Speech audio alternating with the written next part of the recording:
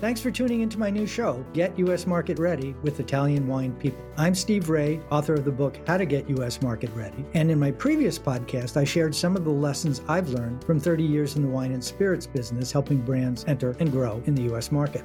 This series will be dedicated to the personalities who have been working in the Italian wine sector in the U.S., their experiences, challenges, and personal stories. I'll uncover the roads that they walked, shedding light on current trends, business strategies, and their unique brands. So, thanks for listening in, and let's get to the interview. Hello, and welcome to this week's edition of Get U.S. Market Ready with Italian Wine People. I'm Steve Ray, the host, and joining me today is Don Kavanagh of Wine Searcher. Don, welcome to the show. Thank you very much for having me. Give us a little background on you and your experience in the wine industry, and then we'll get into Wine Searcher, which I think is going to be a fascinating conversation on the role it's playing and the impact it's having on the industry. But talk about yourself first. Well, I came into wine reasonably late. I didn't grow up in a wine-drinking family. Not many people in Ireland did, really. But I'm guessing beer and poachine, right? Yeah, beer and whiskey, yep. My mother used to rub whiskey on our gums when we were teething, and then she wonders why I drink. But yeah, it was really when I moved to London that it started for me. I got a part-time job in a wine store, and it just went on from there, really. The wine company were very good. They put me through various levels of WSET training, and they sent me to Europe to visit lots of wonderful places, drink lots of wonderful wines, and I just fell in love with it, really. It was so much more interesting than beer, I thought. There was so much more variety for a start. There was just the sheer sort of breadth and depth of what was available.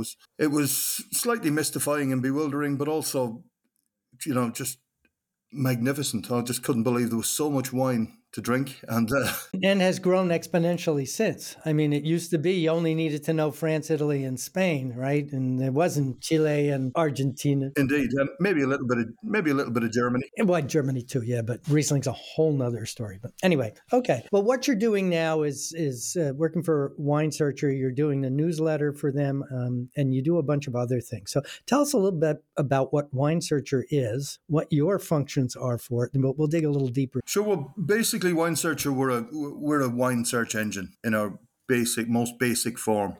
What we do is we gather prices from thousands of retailers around the world, and we display them so people can make better buying decisions, basically. No more, pay less. Your target audience, is it the trade or consumers, or what did it start out with and what has it morphed into? It started out as a trade tool. It started out way back in 1996, I believe. Wow, really? Yep. When our CEO, Martin Brown, he got the idea when he was working for Berry Brothers and Rudd, the great old venerable merchants in London. He was part of their IT team, and rather than having people manually checking prices that their competitors were charging for various wines, he came up with a way of doing it automatically, and Wine Searcher was born. A couple of years later, he moved back to New Zealand, and we've been based here ever since, pretty much. And the monetization of that, is my understanding, is the retailers pay to have their products checked and listed? Yes, they don't have to. Many of them do. Many of them choose to. They become sponsors, which just means they get, they get a little bit more promotion. They're more obvious, so their entries will be in bold rather than in, standard type. And what happens is if somebody clicks through to a merchant website, then, we clip that part of the ticket and that's it. We don't take any money from sales. We don't clip the ticket on sales, as it were. We don't take a slice of everybody's sale, but we take a tiny amount for a referral. So it's like a referral fee. And then, of course, we sell advertising as well. And my guess is if it goes back to the 1990s, it's not nearly as much as some of these new delivery services and so forth, which are having such an impact on the on-premise. Basically, what they pay for the delivery service is their margin, and that's become a challenge. How can you work with them, and how can you work without them? Yeah, well, exactly. This is the problem. They become so ubiquitous that you kind of have to work with them, really. Okay, so transparency of pricing is, I think, one of the fundamental principles that you guys are working with.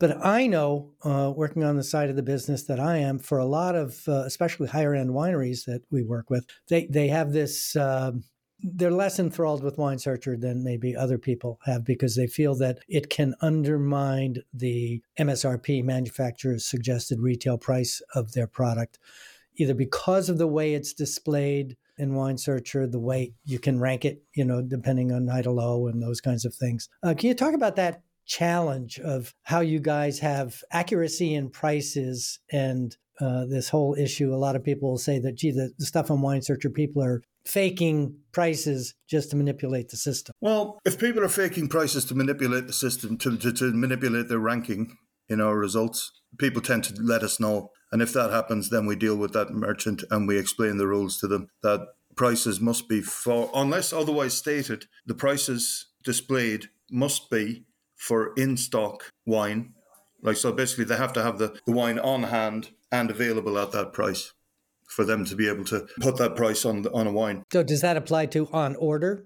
No, if it says in advance, this is the pre-release price, or this is, the en primeur price, or if this is an in-bond price, or if it says, may take up to 12 weeks for delivery or so forth, then that's fine as long as that's made clear. Mm-hmm. But to be honest, I mean, yeah, I'm sure some producers probably don't particularly want to have their recommended retail price undermined. But the problem is it happens.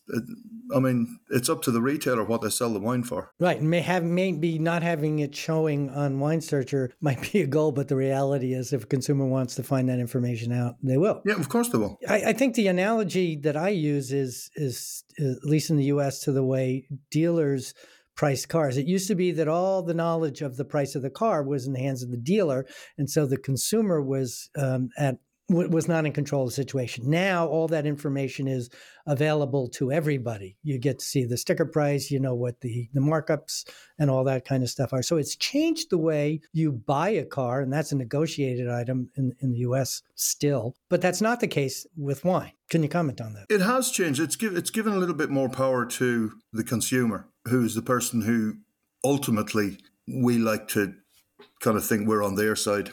We don't really take sides in a commercial transaction, but we do like to make sure that as many people as possible are aware of the, about the pricing, really. I mean, it's a different analogy, really, with wine, though, isn't it, rather than with cars? Because, as you say, cars are a negotiable item. However, a person can say, well, look, I can buy it here because I'm here and it's this price, but if I was willing to put in the effort and, beat feet, 10 blocks down the road, I could probably get it for $2 cheaper, $10 cheaper, $100 cheaper, whatever, depending on what they're buying. And we give them that opportunity, effectively. And not just the physical option, but then they can buy e-commerce too, because many of the stores that are listing. Yeah, exactly. Of course, they can buy online as well. I mean, it's in fact, we'd like them to.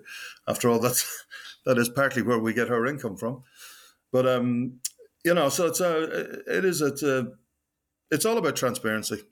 I mean, that's what it is. We're just trying to put as much information into the hands of the buyer, of the ultimate buyer, as possible. I think that's a really interesting point, because a lot of the people I talk to, they impugn Wine Searcher as having some negative or evil motivation when it's not. And I've met Martin. I enjoyed dinner with him in Auckland a couple of years ago, and I was very impressed by, this is what we do, this is how we do it, and it's very transparent what we do and how we do what we do, and that's why we do what we do. And if people want to manipulate that, then that's up to them, but what we're doing is providing the information. But beyond pricing, you guys do provide a lot more information now, and certainly in recent years, ratings, reviews, regional profiles, etc. Talk about the rest of the non-pricing information that's available on Wine Searcher and what role that plays. Well, this is the thing about Wine Searcher. The Wine Searcher is this kind of great undiscovered treasure trove of information. And it's not just pricing. I mean, I know a lot of people just use it for pricing, but our encyclopedia is huge. It's genuinely, I think, and I'm not just saying this because I'm the editor, but I think it's one of the best wine resources available online. Deepest and extensive. Oh, absolutely. I mean, we go from the very basics of France as a wine region down through to Luditz in Burgundy. We've literally got every AVA that's ever been made. We've got every appellation in France. We've got every tiny little sub-region of Italy, of anywhere where we make wine.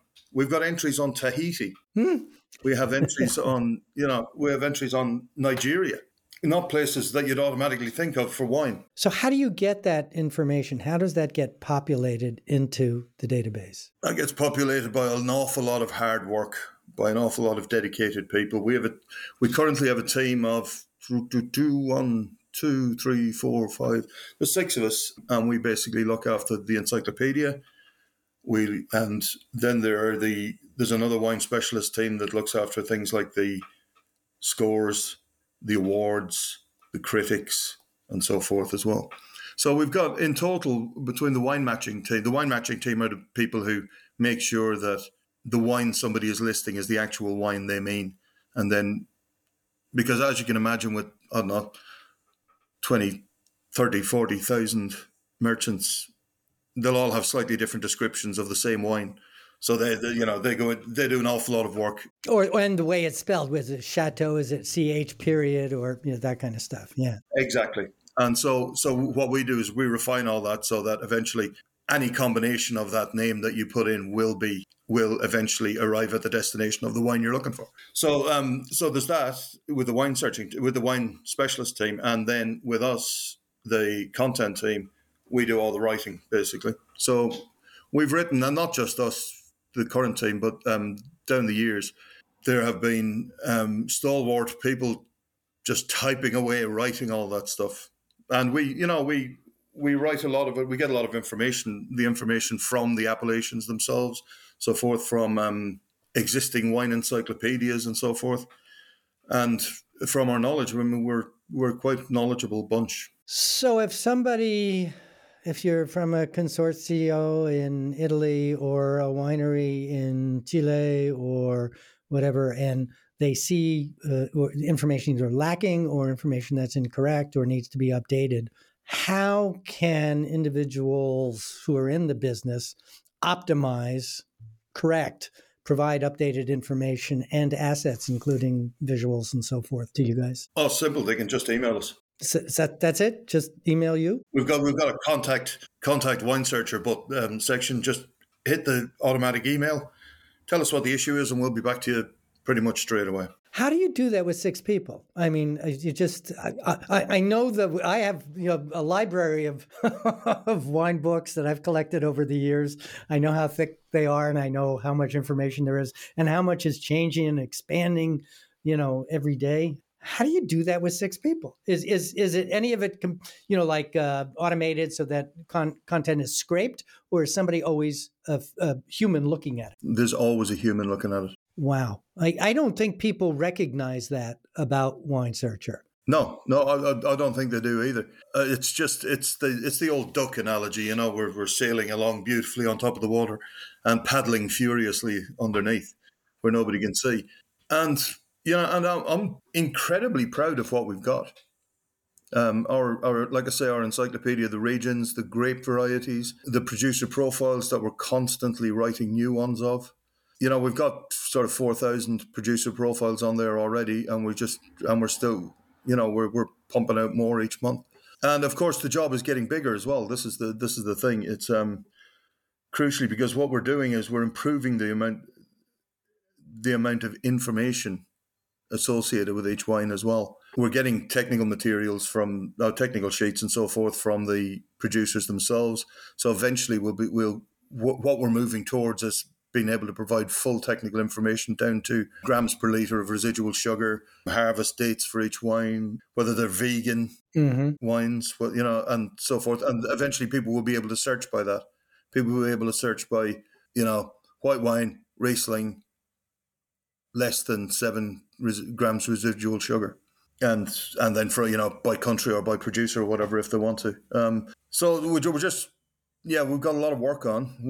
We're making it broader and deeper, and it's a spectacular resource, just horrifically underused, I believe. Yeah, I agree, and I find that when I use it, and then we're going to shift over to talking about the editorial stuff, which we will address after this next question, which is you guys were one of the pioneers in label recognition technology. Can you talk about how that came about, how you have integrated it and why it's important and how it works in the industry? And this is for wines and spirits, by the way, not just wines, right? Yeah. Oh, yes, absolutely. Wine, spirits, beers. We cover everything. I mean, we're called Wine Searcher, but we literally cover anything pretty much drinkable. We've got, I mean, because we've even got soft drinks and, you know, coffees and teas at some stages listed on our Oh, I was not aware of that. on our price list on the database as well. I mean, there's not a lot of them, but you will come across them every now and again. The label recognition was, well, when in the early days of using pictures as information, we got onto it as quickly as we could. And really, we've just been constantly updating it ever since. And, you know, trying constantly improving it. I mean, a lot of the criticism we get about our site will be that, oh, the label recognition tool isn't as good as Vivino. Well, you know, that's fine. That's their opinion. But we're just literally constantly improving on it, and we're working on it all the time, and we do get better about it. We're just not quite so good at boasting about it as other people. But yeah, it's we've got a specific team that works on that. They just beaver away. I mean, to be honest, I'm not really sure what more to say about the label recognition, except as the technology gets better, our label recognition gets better, and we've been working to create the technology ourselves as well. I think, well, my point on all this is that the automated piece of it, and that is an automated piece of it, is kind of mission critical for the whole thing to address all of the wines that are sold all over the world. You know, everything from private labels to the brands that are real. Tell me a little bit of how you guys handle newsletters. Who's doing the writing, and what is the timetable for generating content? Okay, for news content on our site, so this is features and general news stories, interviews, opinion pieces, and so forth. We run one each day.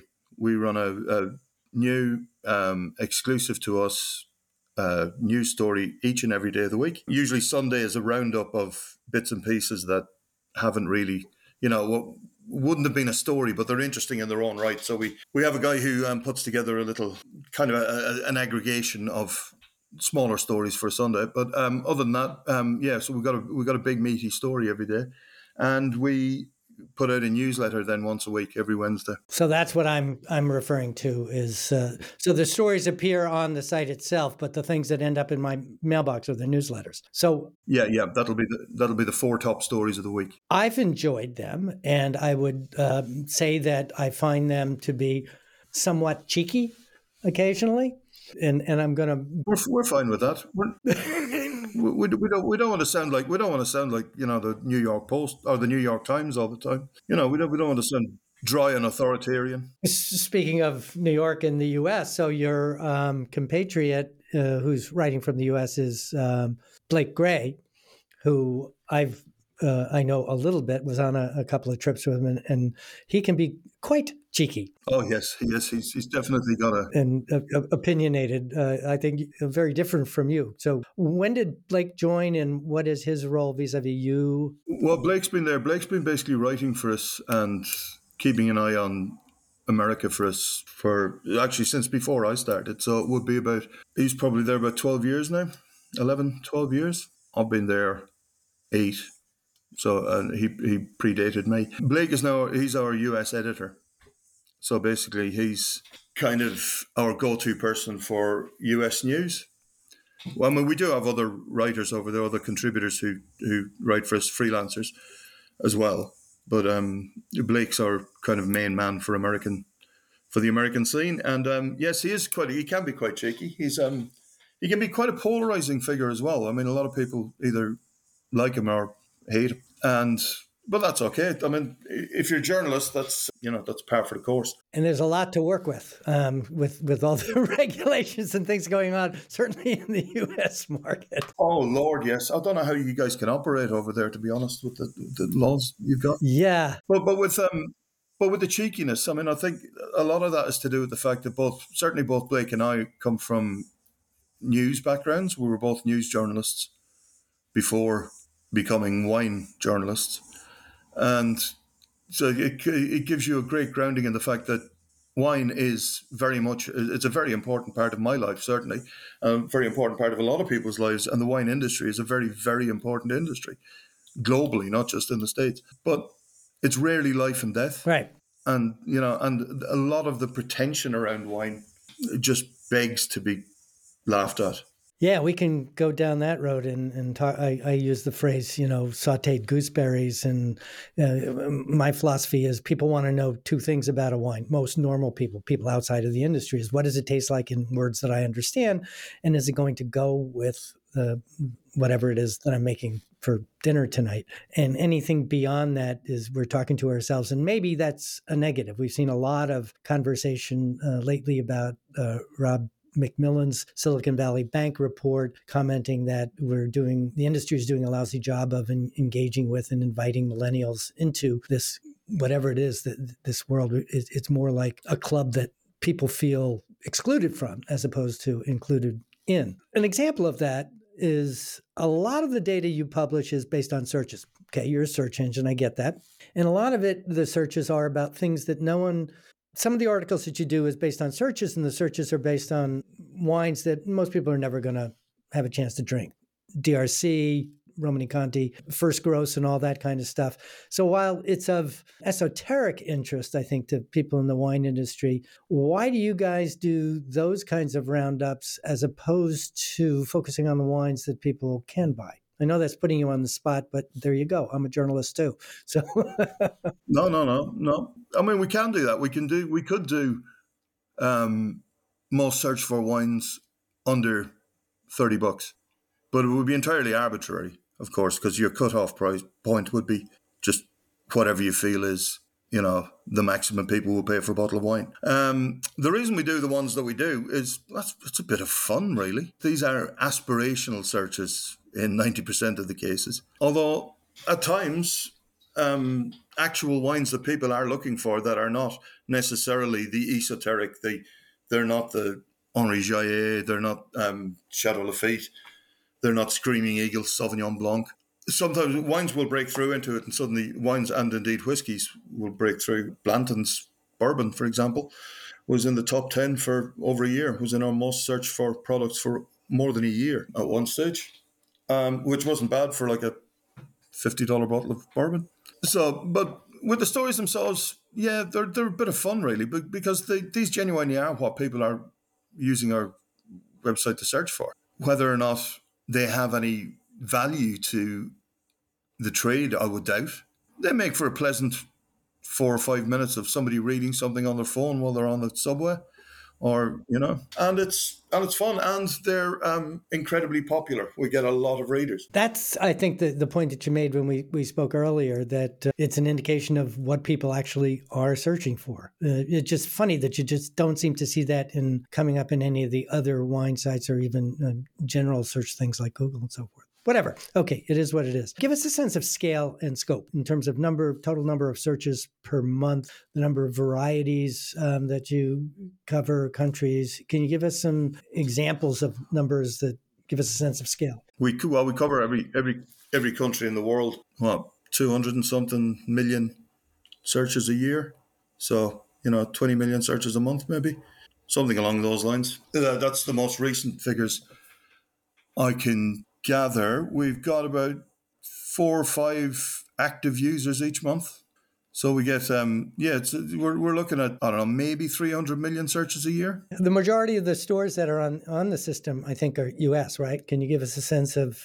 Yeah, well, pretty much all in our total traffic. I mean, regardless of, and this is reflected in the number of merchants and so forth as well. It is a little over 50% American. So a little over 50% of our audience is from the States, and around 50% of our merchants are based in the States as well. So it's kind of become, I remember the days of when I would go travel out in the country, and one of our jobs when we're doing work with or going to stores is capturing competitive prices, and it would all get fed into whatever was our proprietary database. But nobody really had a good idea of what prices were actually being charged. You guys, so now all of a sudden that we made that information available along with the qualitative information that supports that on the regions, the wineries, the histories, the people who make it, and all that kind of stuff. What's coming down the pike in terms of services and capabilities for Wine Searcher?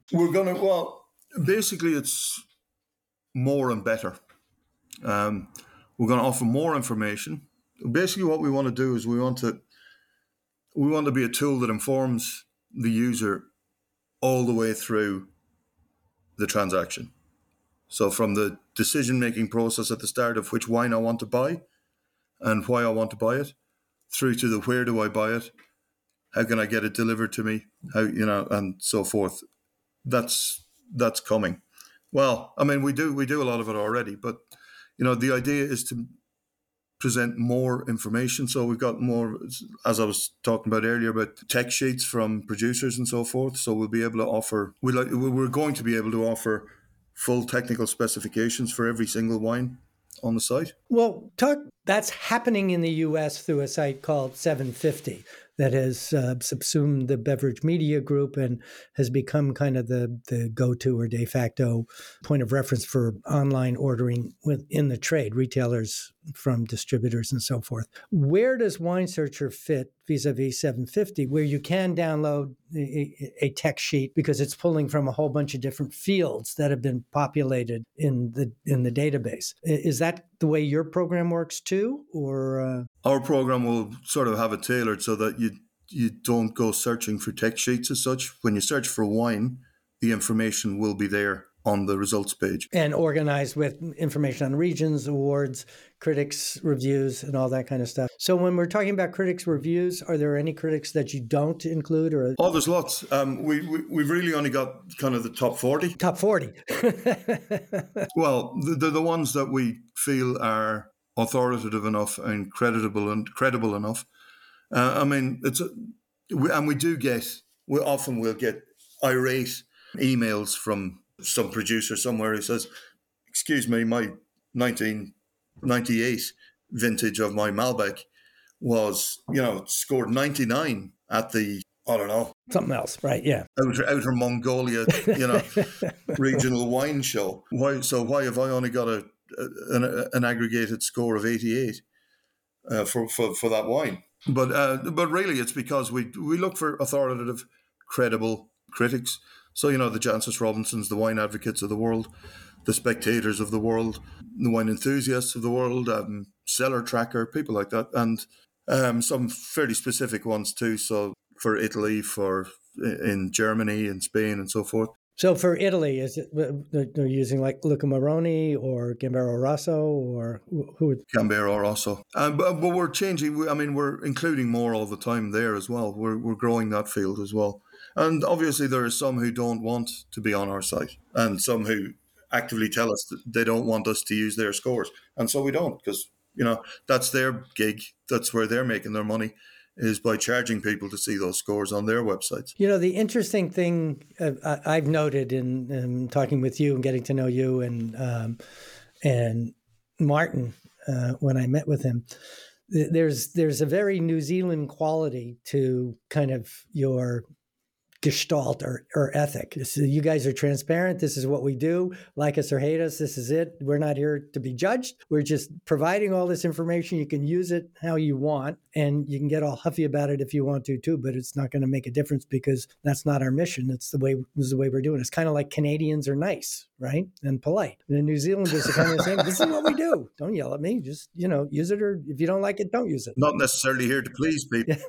So, but back to the point about scores. It's a very polarizing subject in the U.S. The old joke was if you got a 90 or above from Parker, you couldn't buy it because it would have been on allocation. And if you got below a 90, you couldn't sell it because nobody wanted it. And that obviously is overgeneralizing. Now there's this plethora of scores, and the whole idea of the 100-point system is really more like a 86 to 94, maybe a 10-point system at best, which really doesn't discriminate as much as 100. What is the role of scores from the perspective of your trade users? Can you interpolate that for me, or can you give some insight into that? Well, I think the thing about it is, because we aggregate the scores from 40-odd people, it weeds out the kind of more extreme ones. So it's, occasionally somebody will give something a 99, somebody will give it a 88. It's fairly rarely these days, to be honest, is, as the quality of wine has increased and the quality of winemaking, everybody's kind of given the same scores for things these days.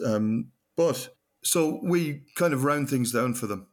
They can say this is a 95 point wine, or this is a 93 point wine, without having to say this is a 95 point wine from, say, the Wine Advocate, for example, or having to buy little stickers to put on the bottles to say that this is a. And we just, because we're aggregating a lot of scores, it's fair and it's pretty independent, really. I mean, the thing is, we don't taste the wines ourselves, so I mean, it's not like we're giving them the score. But what it works out to is a nice, handy shorthand, which is kind of what the 100-point scores are these days. They're kind of a shorthand. Somebody looks at it and goes, oh, look, it's a 94. It'll be a good wine. Yeah, the flip side of that is it'll be the kind of wine of that type that I enjoy. Right. Well, I mean, that's the whole thing. Who decides what is a good wine? And if you're drinking an $8 wine, you're not going to get a 90-point score, but there might be an $8 wine that is a fabulous QPR, quality price ratio kind of a thing. Absolutely. You have a level of Pro Wine Searcher, which is, I think it's only like $65. I've been a subscriber for years. I don't know what the difference is anymore. What do you get with the Pro level that you don't get with just using it as a normal person? Well, there are a few things you get. You get more information about everything. You can kind of create your own cellar, so you can, with this, you can list the wines that you've got in your cellar, their respective scores, so forth, prospective drinking windows and so forth. So you've got all this on your device, on your phone or on your laptop or whatever. Also, Pro gives you longer back information, like it goes farther back. So instead of 2 years of price history, you get 5 years of price history. And there's other little stuff on there as well. It's there's a bit of everything on there, but it really is worth it because I think it's the best deal in the industry in terms of getting access to information where you guys have done all the hard work digging it out. Yeah, well, that's pretty much what we're here for. We're here to make it easier for people, and this is what it does. Pro is just that step up. It's a little bit more personalized. You can create your own lists. You can give yourself alerts when certain wines become available in certain areas at a certain price point. There's a lot to be gained from it, and as you say, it's not silly money. It's not silly money by any manner of means. Oh no, it's it's a deal. Okay, so one of the things I like to do is to close each interview with a question of we've covered a lot of ground here. I appreciate your time. What is a big takeaway? Someone who is listening to this, and most of my listeners are in the trade and predominantly in the U.S., UK, and Italy, that somebody could put to use immediately from your perspective of what we just discussed. Well, the big thing is there's more to us than you think. We're not just a search engine. We offer everything from vintage charts going back to, early 1900s with descriptions of the vintages of each in every little region in the world. We've got that. Where we've put all that together in one place for people. We've got all the information you could possibly need to educate your consumers and to educate your staff even about the wines they're selling. And as we go along, we get bigger. We end up with more information all the time. And if it's information you want, we've got it. We're the only people who can measure demand for wines. Interesting. So I would add to that I use it pretty much every day in my work because it allows me to get the answers to a lot of questions that I used to have to do digging and searching. And, I have probably a couple hundred books in my library that are outdated by the time they're printed and land on my desk. And this is more updated stuff. I also want to do a thank you to Don. He was very helpful to me when I was writing my book and really dove in with edits and criticism and suggestions. And I wanted to give a public thank you for taking the time and energy to do that. I really appreciate it. No problem at all. So this is Steve Ray, Get U.S. Market Ready with Italian Wine People, talking with Don Kavanagh, who's the editor at Wine Searcher. And whether or not you love Wine Searcher, you hate Wine Searcher, or you're not even going to evaluate Wine Searcher or not, it's a great tool. And I highly recommend that if you're going to use it, buy the Pro version. And then you don't have to call me to ask for all that proprietary information. You can get it yourself. So, Don, thank you very much for sharing your time with me. I appreciate it. And I do look forward to seeing you somewhere else in the world sometime soon. Seems like maybe we're coming out of this thing. As soon as the borders start opening up again, I can't wait to get moving. Well, Australia just did, right? So, maybe. Yeah, well, we're removing the incoming barriers in a staged process starting next week. So, yay! I can almost go on a holiday. Yeah, maybe in New Zealand. Okay, there you go. Great. Don Kavanagh, Wine Searcher, thank you very much. This is Steve Ray, and we'll see you next week with another interesting conversation with somebody from the international wine industry. Thank you very much.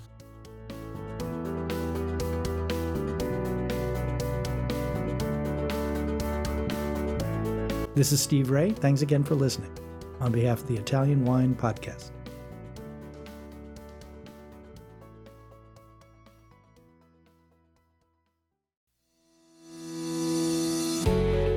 Hi guys, I'm Joy Livingston and I am the producer of the Italian Wine Podcast. Thank you for listening. We are the only wine podcast that has been doing a daily show since the pandemic began. This is a labor of love and we are committed to bringing you free content every day. Of course, this takes time and effort, not to mention the cost of equipment, production, and editing. We would be grateful for your donations, suggestions, requests, and ideas. For more information on how to get in touch, go to ItalianWinePodcast.com.